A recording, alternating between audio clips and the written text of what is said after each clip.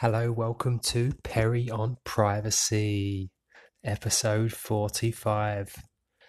Well, we woke up today and we learned that there's a new sales tax out in the US that's going to have some major implications to how business is done online, e-commerce, regardless of which state you're in. And you may wonder why I'm talking about sales tax on a privacy podcast. Well, e-commerce is going to be widely affected by this, and we're still yet to know how non-US business will be forced to deal with this. But one thing we do know for sure, this is going to be quite devastating for a lot of small e-commerce retailers. They will have to change their systems.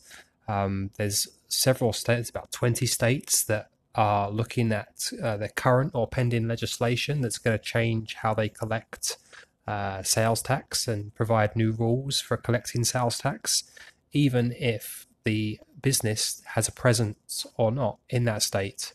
So this was a ruling that was overturned from a law, South Dakota versus the Wayfair, which the Supreme Court ruled that a physical presence has to be established in the state in order to sell sales tax. Well, now that law's been overturned, there is no physical location required.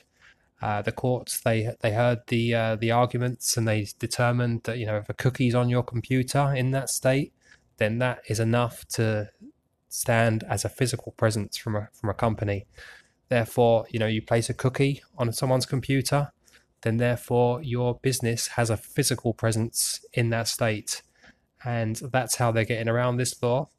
And that's how tax law is set to change. So be prepared. The people are going to start having to pay a lot more for things that they're used to paying less for. And a lot of e-commerce providers are going to really struggle to adopt to these new tax laws. These are probably going to change a fair bit over the first few years. And it's going to be very difficult to make sure that you're complying with these laws.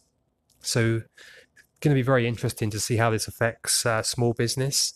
And what I expect is that online business, e-commerce business will simply move outside the US to avoid these tax laws. And we have to wait and see how non-US business is going to be handed these tax laws, whether or not they're going to have to meet a certain threshold, or whether or not they're going to be included, just like the other states in the US would be included in this law. So it's going to be very interesting if you run an e-commerce website, if you have a business, to follow this legislation and see how these states that are working on this new legislation handle it. As we saw earlier this week, the Harley Davidson manufacturing has been moved offshore. This is in response to the trade wars that are going on in the United States. So this new tax law is just the latest controversial law to come out of the United States this week.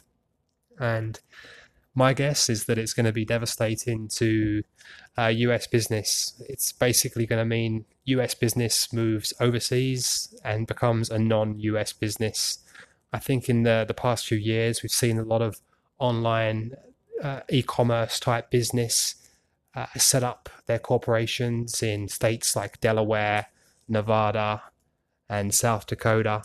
Well, with this new law, that's all going to change, and much of those revenues will be cut as businesses opt to more tax-friendly nations for setting up their e-commerce or online stores.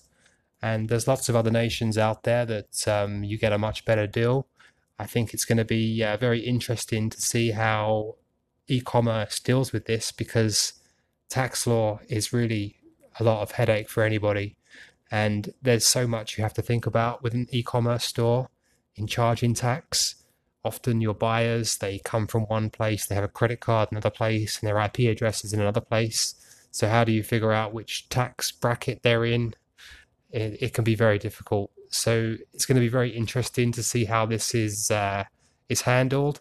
But one thing's for sure is I don't think it's going to be a very good law for the United States, and it's probably going to lead to many business setting up offshore in tax havens, as we've seen over the past few years.